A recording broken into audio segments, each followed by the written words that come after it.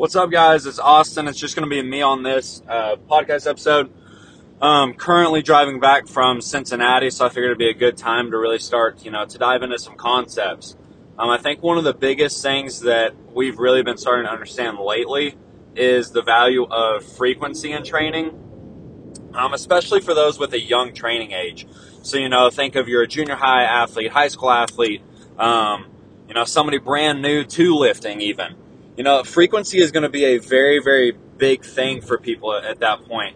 I know for me, for example, I'll take up to 12 sessions a week, and that's with me. I guess I've been lifting, like really training, I guess, since I was 18. I thought I was training then. I still didn't realize that, hey, training is a lot harder. That's just something that's been over the last year that I've really noticed. But back to the main thing of frequency is, so, if I take a young 7th, 8th grade kid and I let them work out twice a week, yes, they're going to get better and they're really going to learn, especially if they're with us, they're going to learn exactly how to squat, exactly how to do this movement, exactly how to do everything. So whenever they go to school, they can do those things. But on the other hand, if I want to get them better faster, I'm going to want that athlete also working out at school. This is going to give them, time to really develop. Do I agree with everything done at school? No. Do I think there's always better ways? Yes. But at the same time, I think that's an actual valuable tool for an athlete. For us, for example, I'll drive, 14 hours to Cincinnati and 14 hours back. I'll do that twice a month in order to learn how to coach better. There's no book or certification that's going to teach you really how to lift and what technique is and these things unless you go and find those people that understand that. For me, I drive to go learn from people who have, like Shane, for example, my coach has coached multiple people to all-time world records. We're talking, 1,000+ pound squats, females bench pressing over 500 pounds, like things that seem absurd, which it's not actually impossible. Like that was always my thing. I was like, I thought it was just for YouTube and, videos and things like that. And then I started to get around it and I was like, this actually is something that is possible. These are people that have just worked their asses off, and over time have found all the answers that they needed to be able to accomplish what they set out to do. But even then, these guys at the high levels, their frequency is usually fairly high. Doing extra sessions on top of their normal stuff. It's not. We all worry so much about I'm going to do too much, I'm going to overtrain this, that there really isn't such a thing. Can we always train smarter on our extra sessions? Absolutely. But I think the highest value that, a lot of us are missing, whether it be, athletes, parents, coaches, any of that thing, is your frequency can continue to go up. You don't have to hold an athlete back. But I would say when frequency goes up, one thing that becomes very important is your carb intake.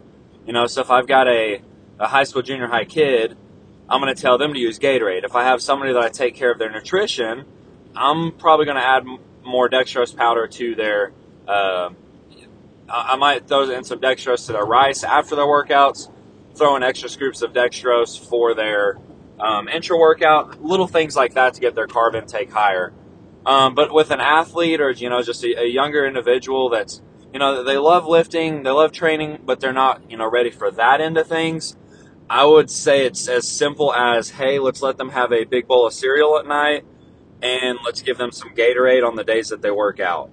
So say they work out Monday through Friday, some days they work out twice, sometimes they go to school to work out, then they come and train with us later. Like that's totally fine. Or they work out at school and then, they're using the app-based program stuff later. I'm fine with both of those situations. But whenever our energy expenditure goes up, we have to refuel ourselves. We can't run on an empty tank. Because we're driving more miles in the sense of we're training more, we have to have more gas to make the trips efficient or we're going to break down on the side of a road. Same with, the body's the same exact way. If we don't have enough fuel there, eventually stuff's going to start shutting down. That's usually when we start to see injuries and things like that. But again, like I was saying, just simply giving extra, having a big bowl of cereal at night with some Gatorade on the days you work out, that's going to be huge. That's going to be anywhere from 100 to 150 extra grams of carbs a day, which is going to be great for the athlete for fuel. On the same hand, though, a lot of people are like, I don't want to get fat, this and that. Like, we're not going to do that. You know, say I'm working out Monday through Friday. Saturday and Sunday, I'm not going to do the Gatorade, and I'm not going to do the big bowl of cereal. I don't need those high carbs and things that day because I'm not doing as much. And you're like, well, I'm playing baseball on the weekends. Well, baseball is a very low energy expenditure sport. Let's keep just our good foods in, so, you know, our whole quality foods like our beef, rice, potatoes, veggies, fruits, like the simple things that, you know, if you stay on the outside of a grocery store, it kind of makes it pretty easy. I think the only things that I really get, I'll get some rice and grinds, I'll get some gluten-free oatmeal, and my rice on my seasonings, and that's really it from the inside aisles. Everything else is outside. But I would say with that, you know, it is a job whenever you want to start training more and taking yourself to that next level. Things get a lot more important. The best way I've ever heard it is it's like a video game. You know, every single level has a different boss. And every single level, the higher we get, the boss gets harder to beat. But the great thing is the boss is always beatable. It's not like I'm ever going to face something that I can't overcome. It might take me, you know, 10, 12, 13, 14, 15 tries to beat the boss at the end of that level, but I'm going to beat him eventually. It's the same with our goals. Our goals might be really hard at the beginning, but we're going to figure out a way to beat them.